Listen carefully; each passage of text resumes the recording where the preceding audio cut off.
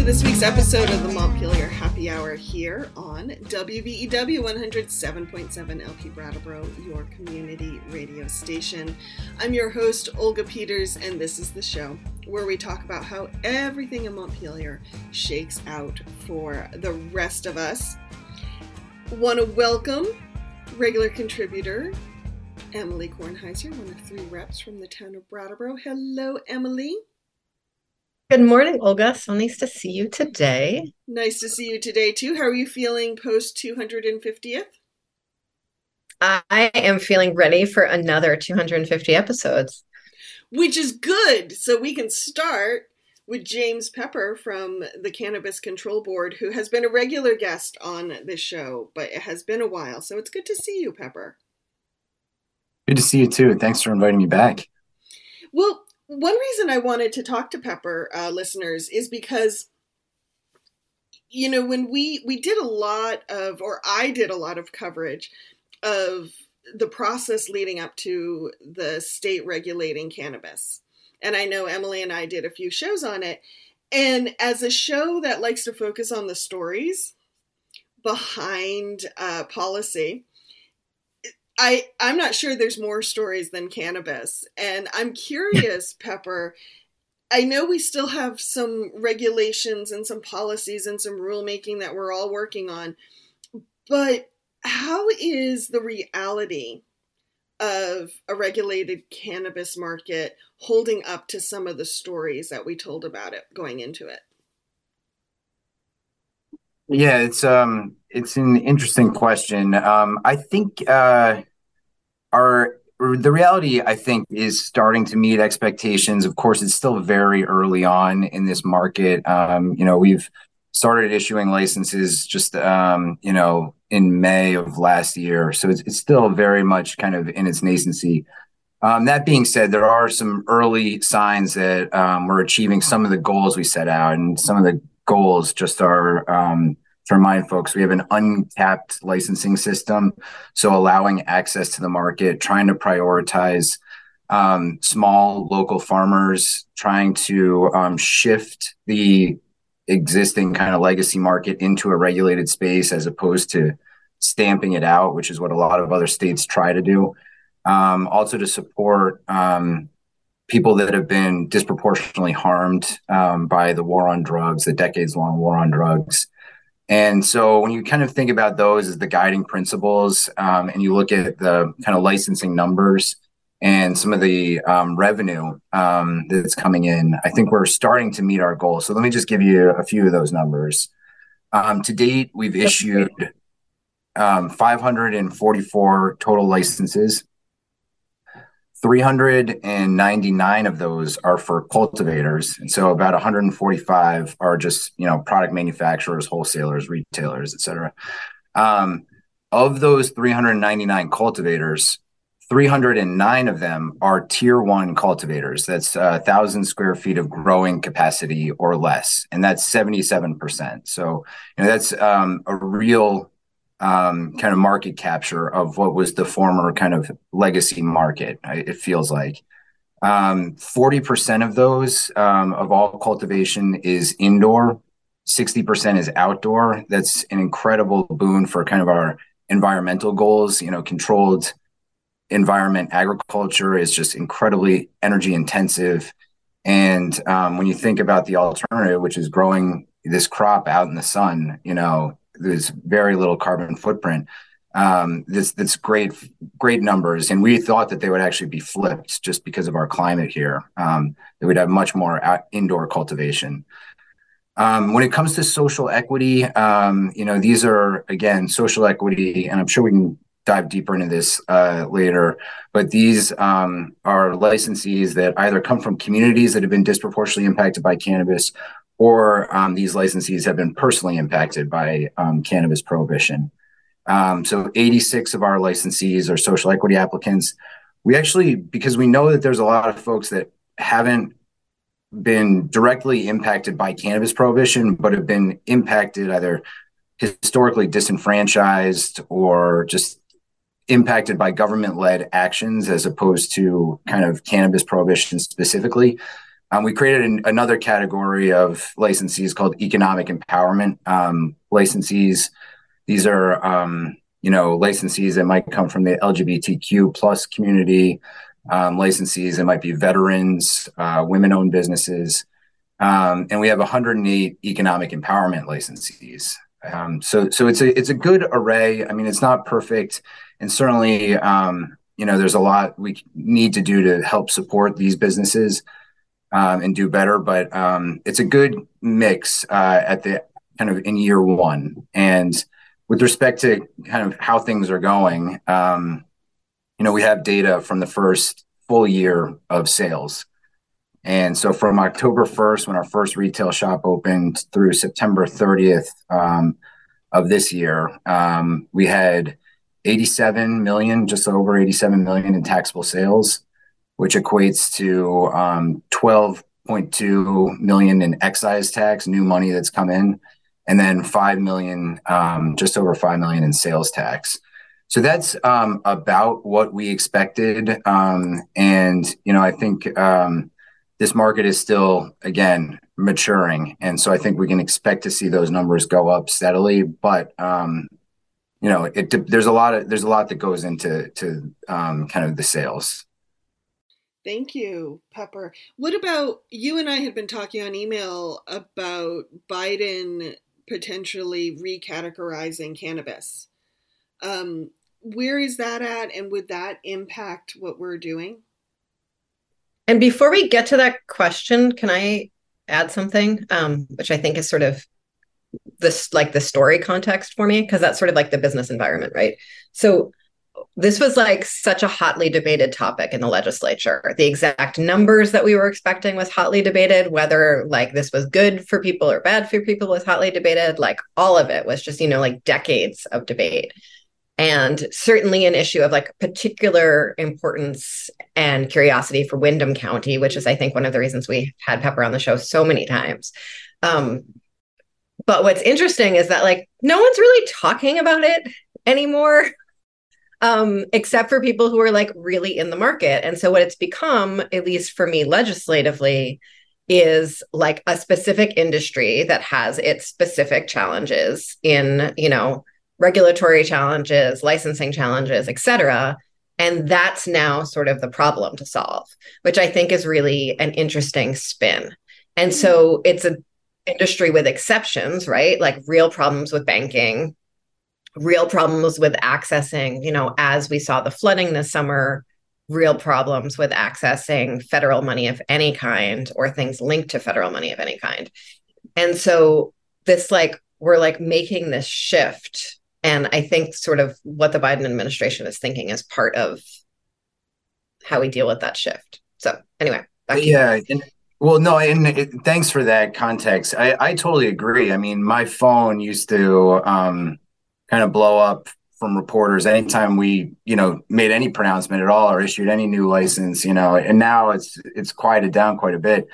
That being said, and I'm not suggesting we need full normalization of cannabis, but the kind of idea that this is a crop, it comes from a seed, it grows out of the ground, and yet there's all of these kind of regulatory overlays to it, it still certainly exists. I mean, you think about kind of a cannabis farmers market, that seems kind of far out of reach even to this day, or kind of, having a hash bar for cannabis at a wedding, for instance, or at a music festival, that to me still feels pretty far out of reach. And some of it is just purely the kind of highway safety implications and, not having this kind of same infrastructure around detection and enforcement of DUI laws with cannabis. None of that feels very far away to me. That just feels like probably the next step. And that, again, that's just me living in Windham County, where we're like, these things were normalized before they were legalized. And so anyway, I'm glad to hear that, because I was going to say, actually, because of the situation New York found itself in, where they licensed a bunch of growers, and then in an effort to kind of prioritize social equity applicants on the retail side, they were held up in a lawsuit. So all these growers had nowhere to kind of legally sell their legally grown cannabis. They just out of necessity started farmers markets. And they did it through kind of emergency legislation and then emergency rulemaking. And they've been a wild success. None of the kind of, public safety threats, none of the kind of, these are mostly cash transactions, none of the sky didn't fall in New York. And I do think that, that provides us a decent model here in Vermont to kind of follow in the footsteps of. But with respect to the rescheduling decision, Biden, just for context, asked his Agency of Health and Human Services to examine whether cannabis should remain a Schedule I controlled substance, which of course is the highest level, most restrictive schedule in the Controlled Substance Act. And they came back a few months ago with the recommendation that it should move to a Schedule III. And things that are on the Schedule III are like Xanax, Tylenol with codeine, more traditional kind of prescription medications, as opposed to Schedule I, which has, heroin and LSD on it. So that was the recommendation. This is actually fully an administrative decision unless Congress decides to get involved. So that recommendation went to the Department of Justice. The DEA is reviewing it. They're going to make a final recommendation to the Attorney General. And then the Attorney General, if they agree that it should be a Schedule III, can actually, through an administrative process, shift cannabis down to a Schedule III controlled substance, which has somewhat dramatic implications, certainly just from a perception-wise, stigma-wise, moving cannabis out of a grouping that includes, cocaine and methamphetamines, and moving it down to kind of a more therapeutic schedule makes a lot of sense. I know a lot of advocates wanted it to just be descheduled altogether, removed from the schedule. But I think that this is a significant step forward. Of course, the most dramatic impact immediately is that cannabis businesses would be allowed to write off their business expenses on their federal tax returns. I mean, other than that, which would be huge. It would be a shot in the arm for every single cannabis business that's paying, not just, an incredible amount for banking, insurance, no business loans, no financing. They also have to pay all of their taxes on all their kind of cost of goods sold and employee wages and rent. They don't get to write any of that off on their federal tax returns. So that is just money in their pocket overnight, and a real boost for these struggling businesses. Because sure, there's a demand for cannabis. It's kind of like, how could a cannabis business fail? There's such a huge demand. But really, when you think about all of the regulatory costs and, the fact that these businesses don't have access to lines of credit or capital, this would be a lifeline to them. Mm-hmm. Just out of curiosity, can cannabis businesses in Vermont write anything off on their state taxes? They can, yes. And I can't give any sort of advice on that because it's also just not an area of my expertise, but there's a whole section of the tax code that the state tax code that kind of exempts them from 280E on their state filing. But it makes them, the state taxes are paltry compared to federal taxes for anyone, right? Everyone knows that for their own personal taxes. But there's also most state taxes for folks who are sort of filing in a more ordinary situation. The bulk of your paperwork just travels through to your state filing. And so if you're in a particular category, and cannabis isn't the only category, folks without social security numbers, for instance, would be another category. You have to basically create a whole new package of paperwork just for your state taxes, which is pretty labor intensive because you are having sort of two different filing systems. And so would that schedule change have any impact on banking at all or insurance? Not that we are aware of. Not that I can see. I mean, it will increase the ability for kind of traditional research. Big pharma could come in and start it's much easier to possess and use cannabis Schedule 3 for clinical trials and things like that. And then there's also the criminal, like kind of mandatory minimums in federal crimes for trafficking Schedule 1 drugs versus Schedule 3 are vastly different. So there are some kind of second and third order benefits to being Schedule 3, but I don't think the banking. Of course, there was kind of a historic moment a few months ago also where safe banking for the first time ever passed favorably out of a Senate committee. Of course, then there was the whole Speaker of the House debacle. And so the House, which has passed safe banking, I think 9 times already, is now the holdup to safe banking moving forward in the Senate because it doesn't have a clear path anymore.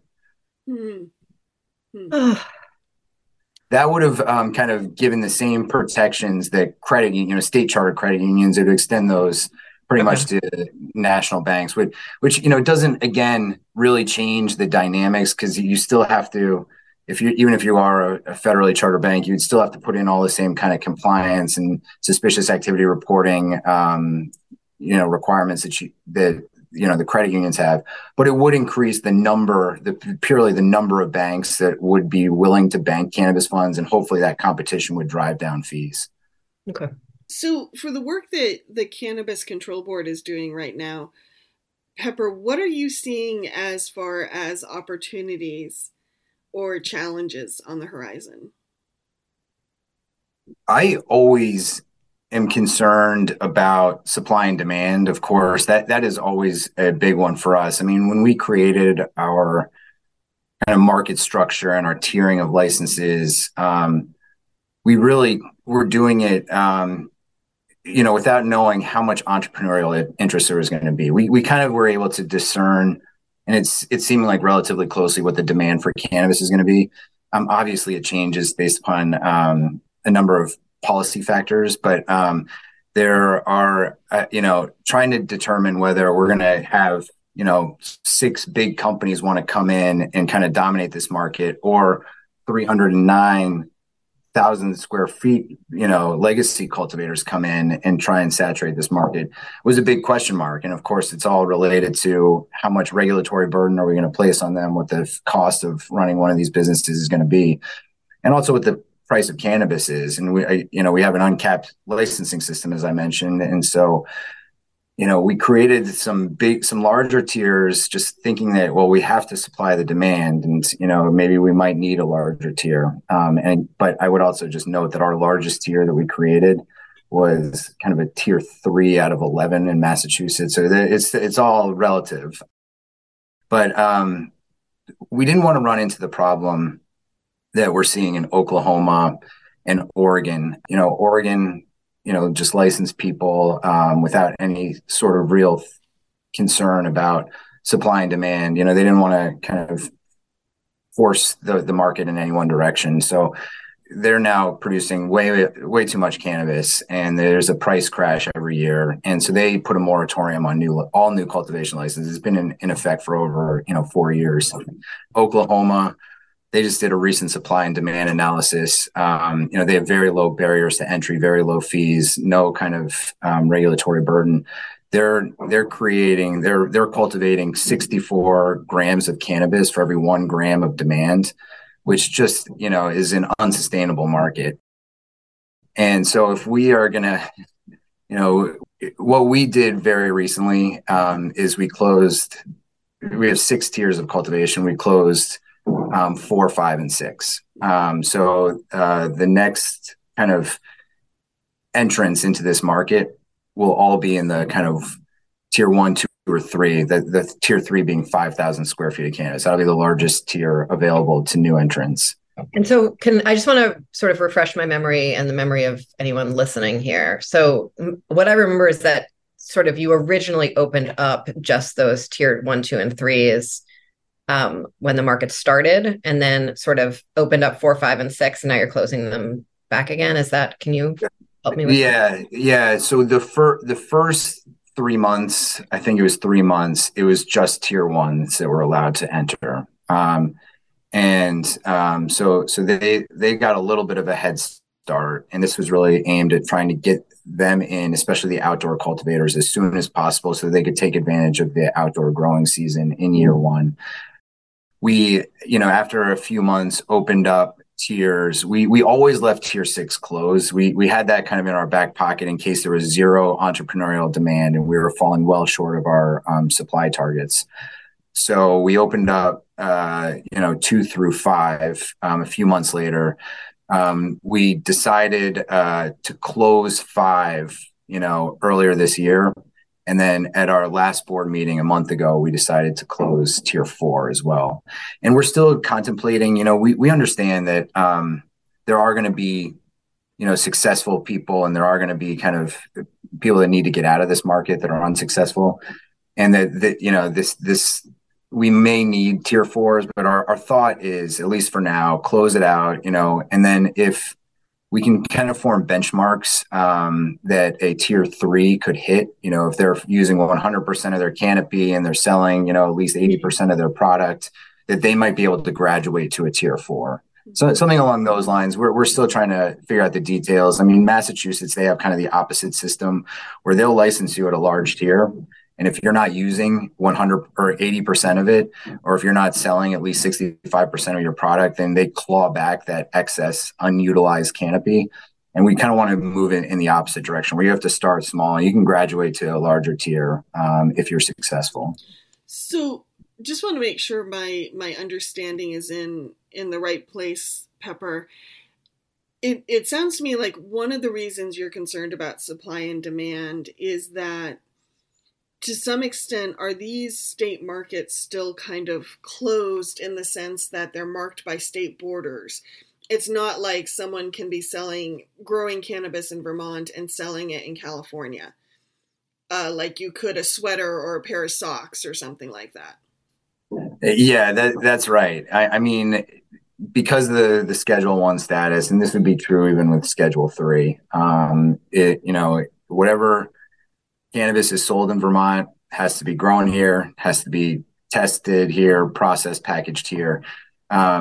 We can't rely on cannabis that's grown out of state to meet our demand. And on the flip side, we can't ship cannabis out of the state if there's a drastic oversupply. So it's a very fine line that we're trying to walk here on supply and demand, because we don't want prices to be so high that we don't want to have an undersupply and prices are so high that consumers don't want to go to the regulated market. And we also don't want prices to be so low that our cultivators, who are literally risking all of their kind of private capital, can't be successful. So, it's very much a managed market as a result of that kind of federal status. I wonder, as this market goes on, what it will teach us about our own economy in Vermont. Mm-hmm. Since it is, stuck to the borders. Yeah, it's the only, for any other commerce issue, we are absolutely prohibited from restricting it within the border. So it is a really interesting experiment.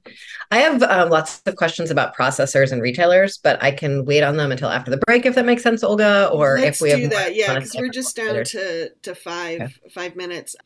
But yes, I have questions about testing and processing as well. Since we do have only a few minutes before the break, Pepper, you were talking about challenges and opportunities. What are some of the opportunities that you see? Well, we do have one of the most exciting, I'll just say the most exciting small market in the country, just given the way that we went about licensing people and the way that we already had the best growers in the country here in Vermont, certainly on the East Coast.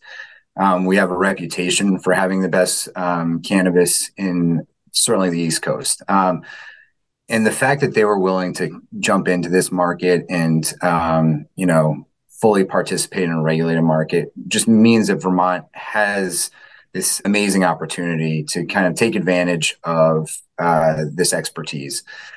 I'm not advocating for any of these things, but there are any number of issues that, or any number of policy decisions that the legislature could make that would fully kind of, or allow for a more mature market and allow greater access for these cultivators. And, special events is something that people are starting to figure out. I mentioned New York has their farmers markets. I think, special event festivals, where we can kind of allow these cultivators to really showcase their products would be great. We have to figure out, I think we have to figure out, it doesn't have to be next legislative session, but somehow to on-site consumption. I think that's, it harkens back to when we kind of allowed home grow. It's like, well, where are the seeds and the plants coming from? Well, don't ask, don't tell. And that's kind of where we're at with consumption. Is there's literally no legal place for a tourist, and our market has quite a lot of tourists to legally consume cannabis. So the kind of whole hospitality industry is, I think, the kind of next phase. And once we can figure out some safety rails around the kind of highway safety concerns, I think we can get there. I really, when I think about all of the local breweries and a few local wineries and how important that flight is for how they engage with folks and how they really show their product even to each other or to retailers, that seems like a really important part of just like exactly like you said, like really sort of getting the word out and making sure that consumers understand what products are being grown and sold. I mean, absolutely. I just I don't understand how, if we are moving towards federal legalization, which it feels like we're there. I mean, it's still at least a half decade away, probably longer. But these companies need to get their client base and need to establish their brands, and it's really challenging in this environment, especially with our advertising laws, for them to do that. And so I do feel like having more direct access to the market is how they're going to be able to do that, how they're going to be able to tell their story. And we're always trying to figure out how to better support our smallest cultivators, because their operating costs are fixed.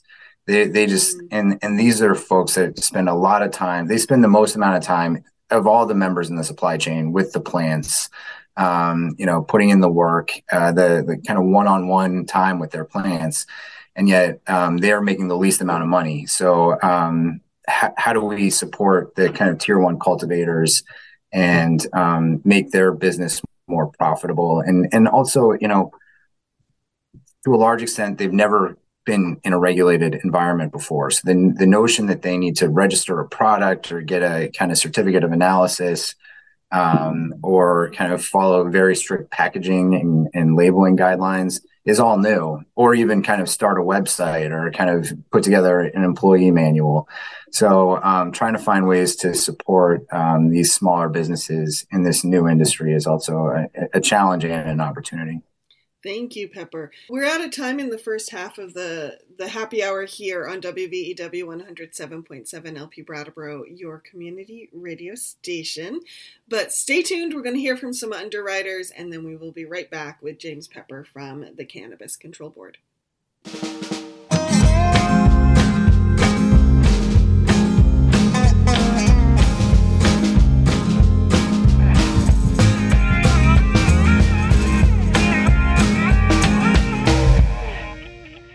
Welcome back to the second half of the Montpelier Happy Hour here on WVEW 107.7 LP Brattleboro, your community radio station.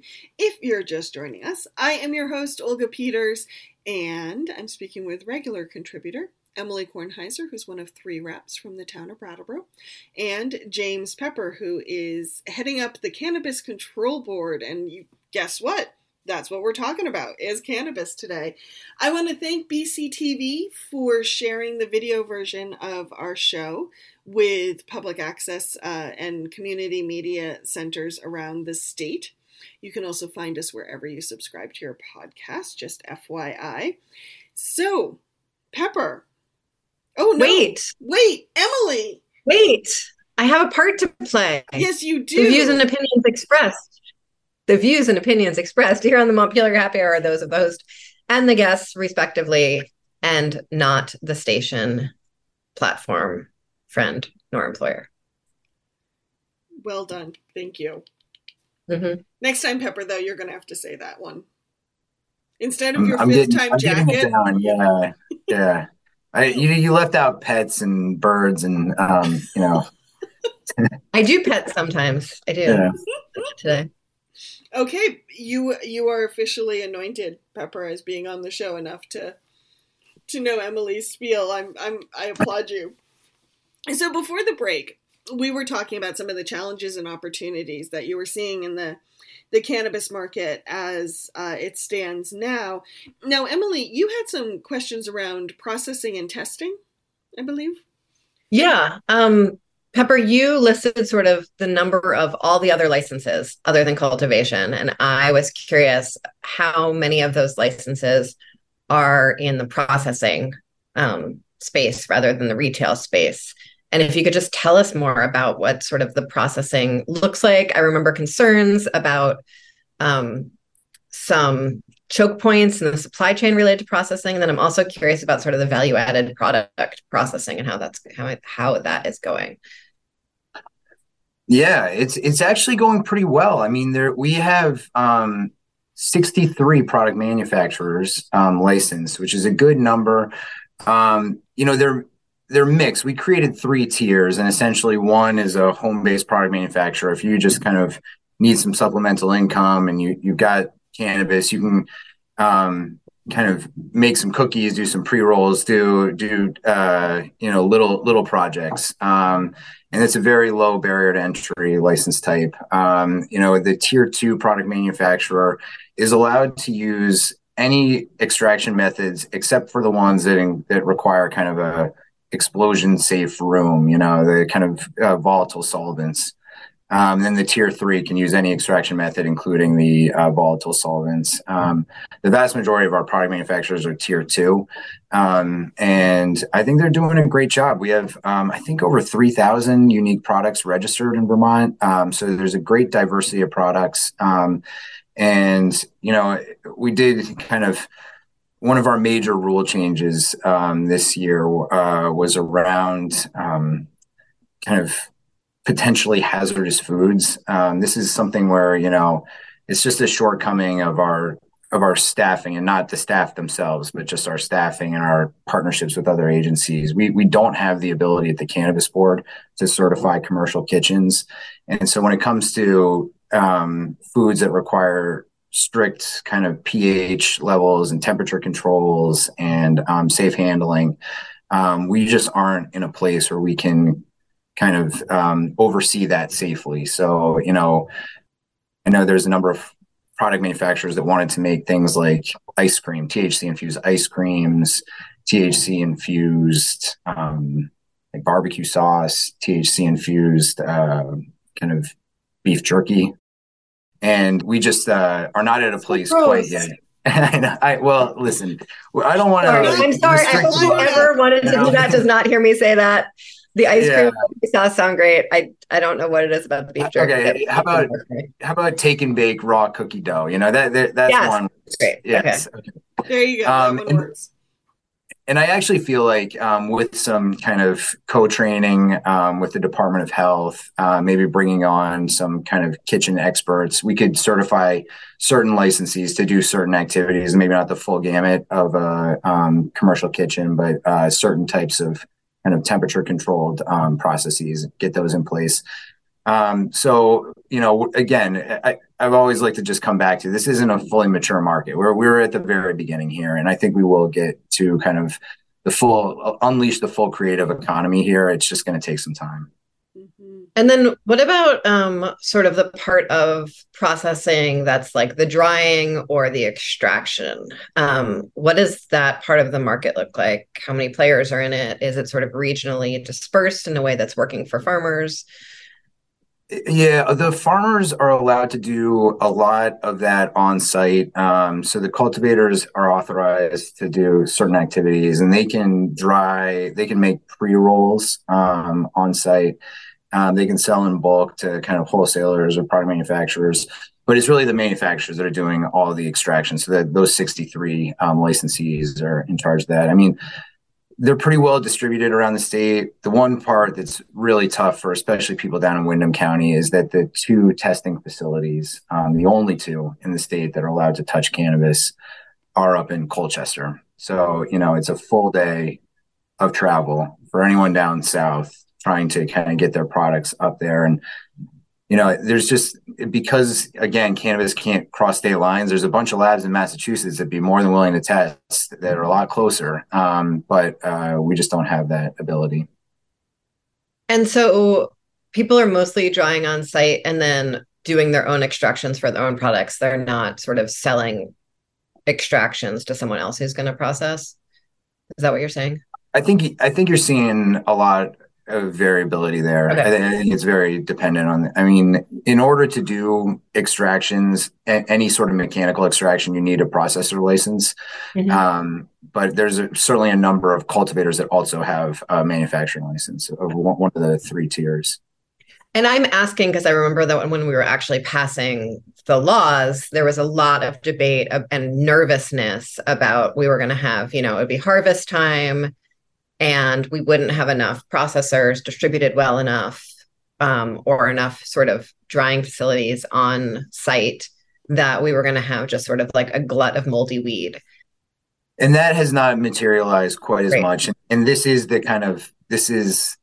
in the kind of post-harvest, time frame right now. And this is the crunch time for the labs and the product manufacturers. But a lot of the cultivators have found clever ways of kind of either flash freezing or doing certain things to kind of maintain the quality of their cannabis while they're waiting in line for a product manufacturer. But we do have a decent number of them.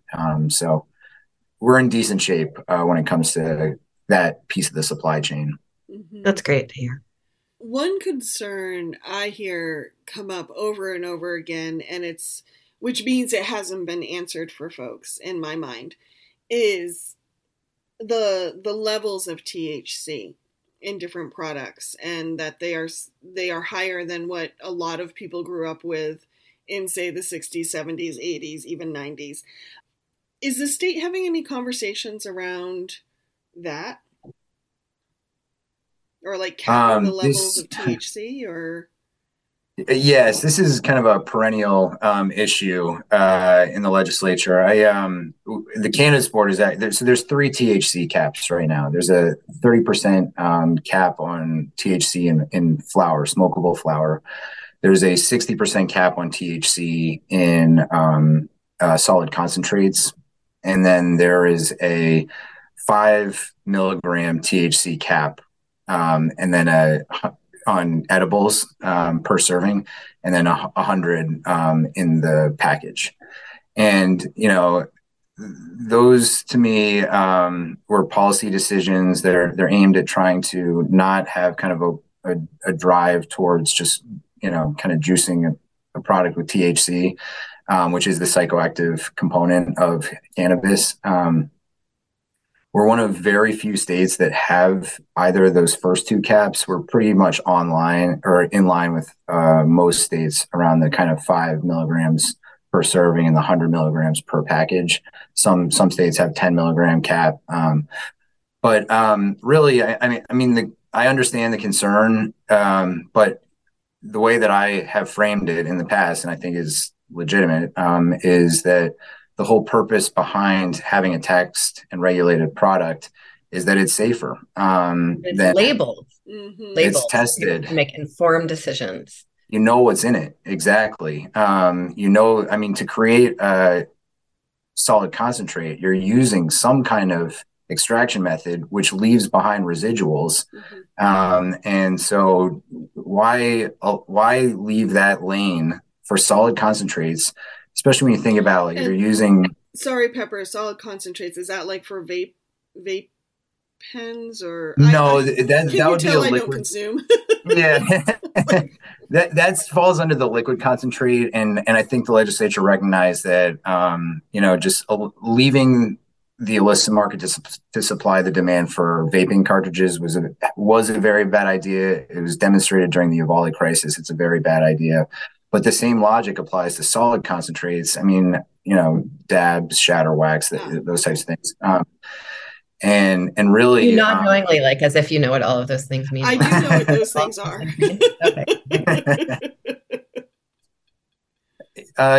It's just kind of like it's better to just know that it's been through some regulatory framework, and that what's on the label is accurate and there's no kind of concentrated pesticides in there. There's no concentrated adulterants in there, contaminants. I'm not saying that they're healthy for you or that you should be using them, but I do feel like a regulated product is always better than an unregulated product. And I think that the real conversation should be around how they're marketed and advertised, have very strict controls around them, and just allow, and a lot of education at the point of sale about what they are, what their impacts are.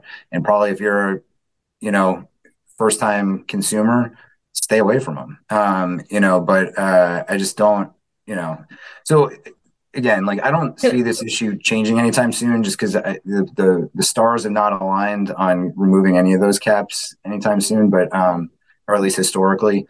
But we'll certainly make the argument once again. It seems like it would be very hard to grow to such like an exact percentage specification, and so what happens when someone is growing and it winds up testing too high? You can send it to just smoke it themselves, or no? Well, if it does test too high, I mean, there are ways to remediate that by blending it for like a pre-roll with something else, a lower THC. Okay. You can send it to extraction so it can become an edible. I mean, 30% really, it's somewhat of a natural ceiling. I know that the growers just go crazy every time I say that, because certainly you can get above that, but you really have to be focused on just that and not trying to kind of create 1,000 square feet of it. Is really just kind of like, so that one to me is not quite as important, but it is just it's not there for any other reason except people are a little bit nervous about high potency cannabis. Well, it's interesting, in the context of sort of Vermont's beer market, like I don't really like very hoppy or very strong beer. I really like a fruity, flowery Pilsner and like fairly low alcohol in it. And I know, like, I don't know if I'm going to get kicked out of the state for saying that, but like, I don't like my beer to punch me in the face, right? Like I like to have a more subtle experience of it. And it's interesting, this assumption that things would sort of become a race to the most extreme rather than sort of meeting like a diverse market demand where people want, very different sensations from their cannabis or very different flavors or very, I'm with you like, there. I mean, you can't buy gummies that are like, she's cutting her gummies into like sixths because that's how low a dose she wants. And that works for her, Yeah. And the fastest growing demographic of new consumers are people over the age of 50 that are trying cannabis almost sometimes for their first time or largely for their first time. And they really don't want that. And then there's also kind of a growing understanding amongst consumers that other aspects other than THC are what are kind of enhancing the experience, the terpenoids and the lesser cannabinoids, than not just THC. And so really, I think the future of the market is not just trying to grow the highest potency THC, but then again, the THC is where the money is. And that's so like a grower, whether it's going for smokable flower or not, wants to create as much THC because that's essentially what they're purchasing their license for, is trying to. And so, the cap there's no real logic to it other than the kind of fear that, just like high ABV alcohol is just kind of bad for society in general. It's kind of a societal norm, I think, that was put into place. Yeah. I have sort of some like Brattleboro question reality checks. One, when we started having CBD for sale at the Brattleboro Farmers Market, like it was intense, like people's reactions to it was intense because the entire market area smelled very, very, very strongly. Like including the parking lot, right? Because it was like freshly harvested, it was sticky, it was, and people were seeing it. But like everyone's gotten over it now. So I feel like if the exact same product that had THC in it showed up, the shock and awe of it all, I think, has passed. But I'm wondering about retail and the number of retail establishments. And it kind of boggles my mind when I'm sort of like driving out more in our strip mall areas, how many establishments there seem to be. And I just don't understand how they're all going to stay in business.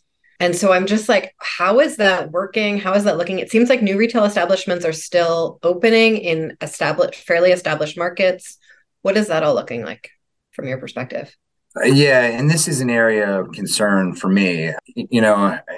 By the numbers, I think there's 67 retailers that are open, and I think there's 13 more licenses that we've issued, so that haven't opened yet. So I think 80 is the number currently. There are 13 in Burlington. There are, I think, three, including a medical dispensary in Brattleboro. I think it's more than that, Pepper. It could be. It could be.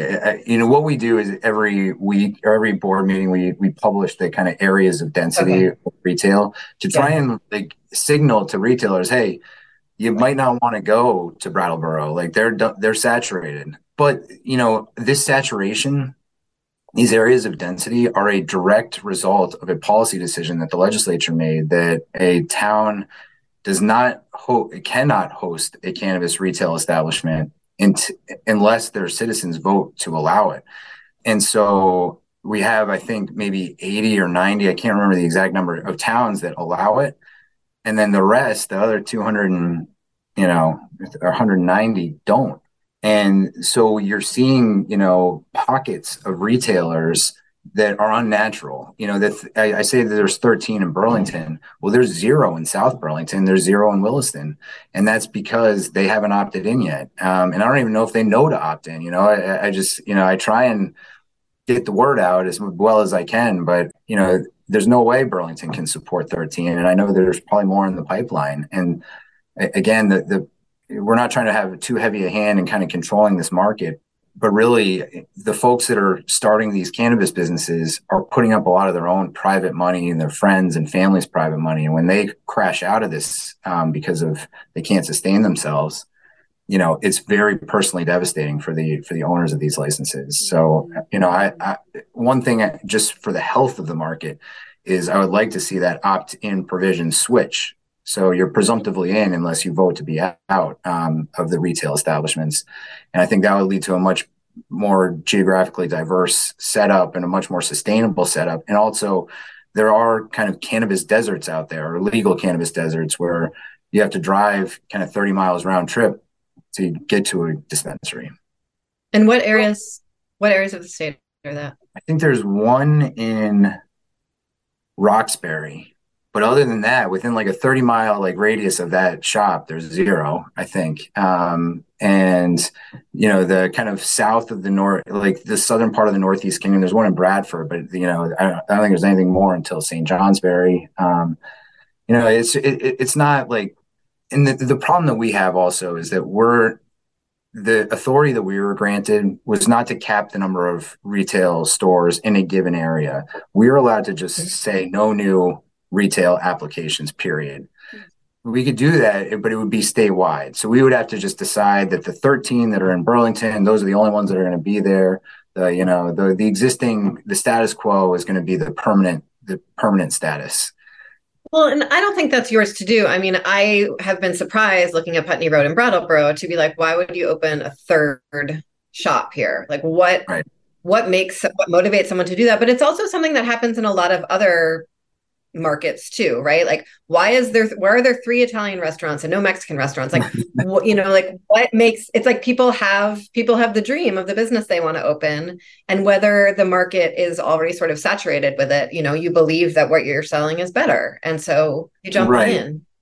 Pepper, you can correct me, but I think one thing that's interesting about our little kind of corridor of Windham County is I don't remember what the votes were, but at one point I think both Wilmington and Dover were considering opting out of having any retail.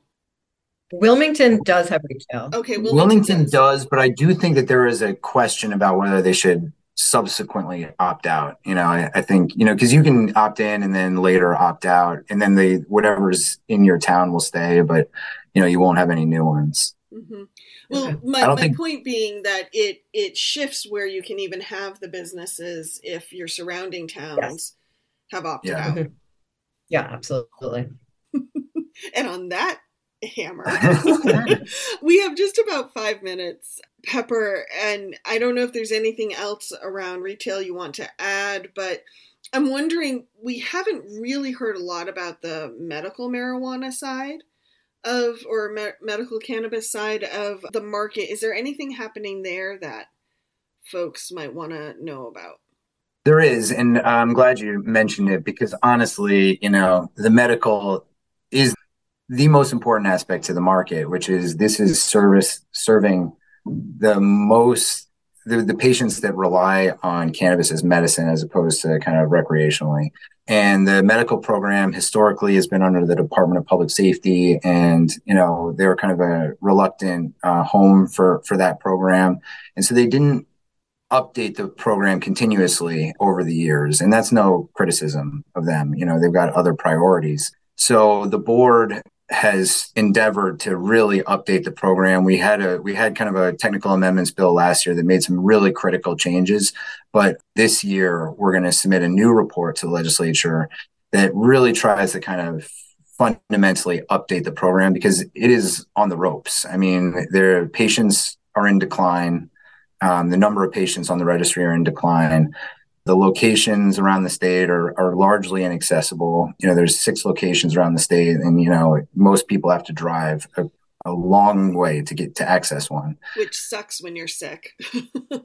It really does. And I'd like to give a shout out to I think it's the Brandon dispensary, which does deliveries all around the state, which is a huge benefit to the patients. But we've been holding a series of stakeholder meetings over the summer and fall. We're about to kind of finalize our draft recommendations to the legislature for a report due in January.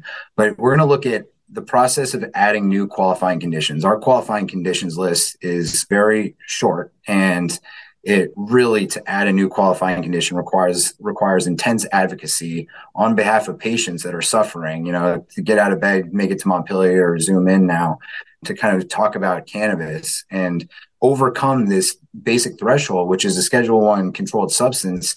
The definition is it has no medical uses. So, legislators and policymakers can just look to the Schedule I and say, well, I'm not adding this for a new qualifying condition because there are no accepted medical uses for cannabis. Mm-hmm.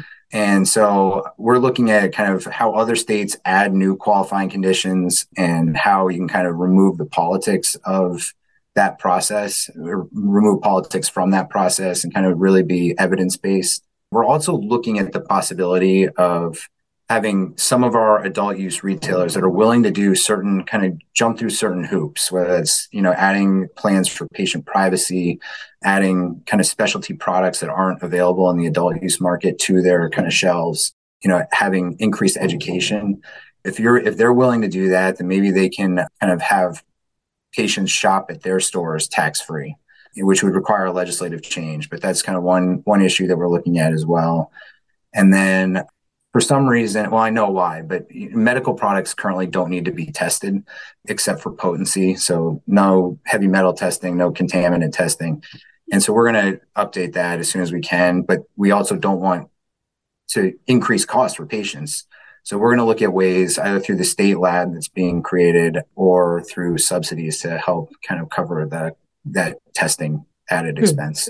Thank you. That sounds great. We unfortunately are out of time on the Montpelier Happy Hour, but I want to thank James Pepper from the Cannabis Control Board for joining us today and nerding out over cannabis with us. James, if people want to learn more about what your board does, where can they find more information? Our website is ccb.vermont.gov. And from there, there's a button you can press if you want to be added to kind of our newsletter. We're also on, I think, Instagram and Twitter. If you just look for VTCCB, and we're on all of our meetings. Everything we do is on YouTube as well, going back to the very first days of the cannabis board. So if anyone wants to go on a very long, very boring journey, you just type VTCCB into YouTube and kind of see us from our very early days. Yes, cannabis was one of those issues as a reporter. Every time I went to write a new article, I'd have to remind myself, wait a minute, didn't we regulate this yet? We've been talking about it long enough. Hasn't it happened? Anyway, Emily, if people want to learn more about your work or get in touch, where can they do that? Folks can go to emilykornheiser.org, where you will find links to all of the various ways to get in touch. Thank you. And as always, the Montpelier Happy Hour is on WVEW 107.7 LP Brattleboro, your community radio station, every Friday at 2 and rebroadcast Wednesday morning. You can subscribe to us wherever you find your podcasts, or drop me a line at the Montpelier Happy Hour at gmail.com. Take care, everyone. Have a good weekend.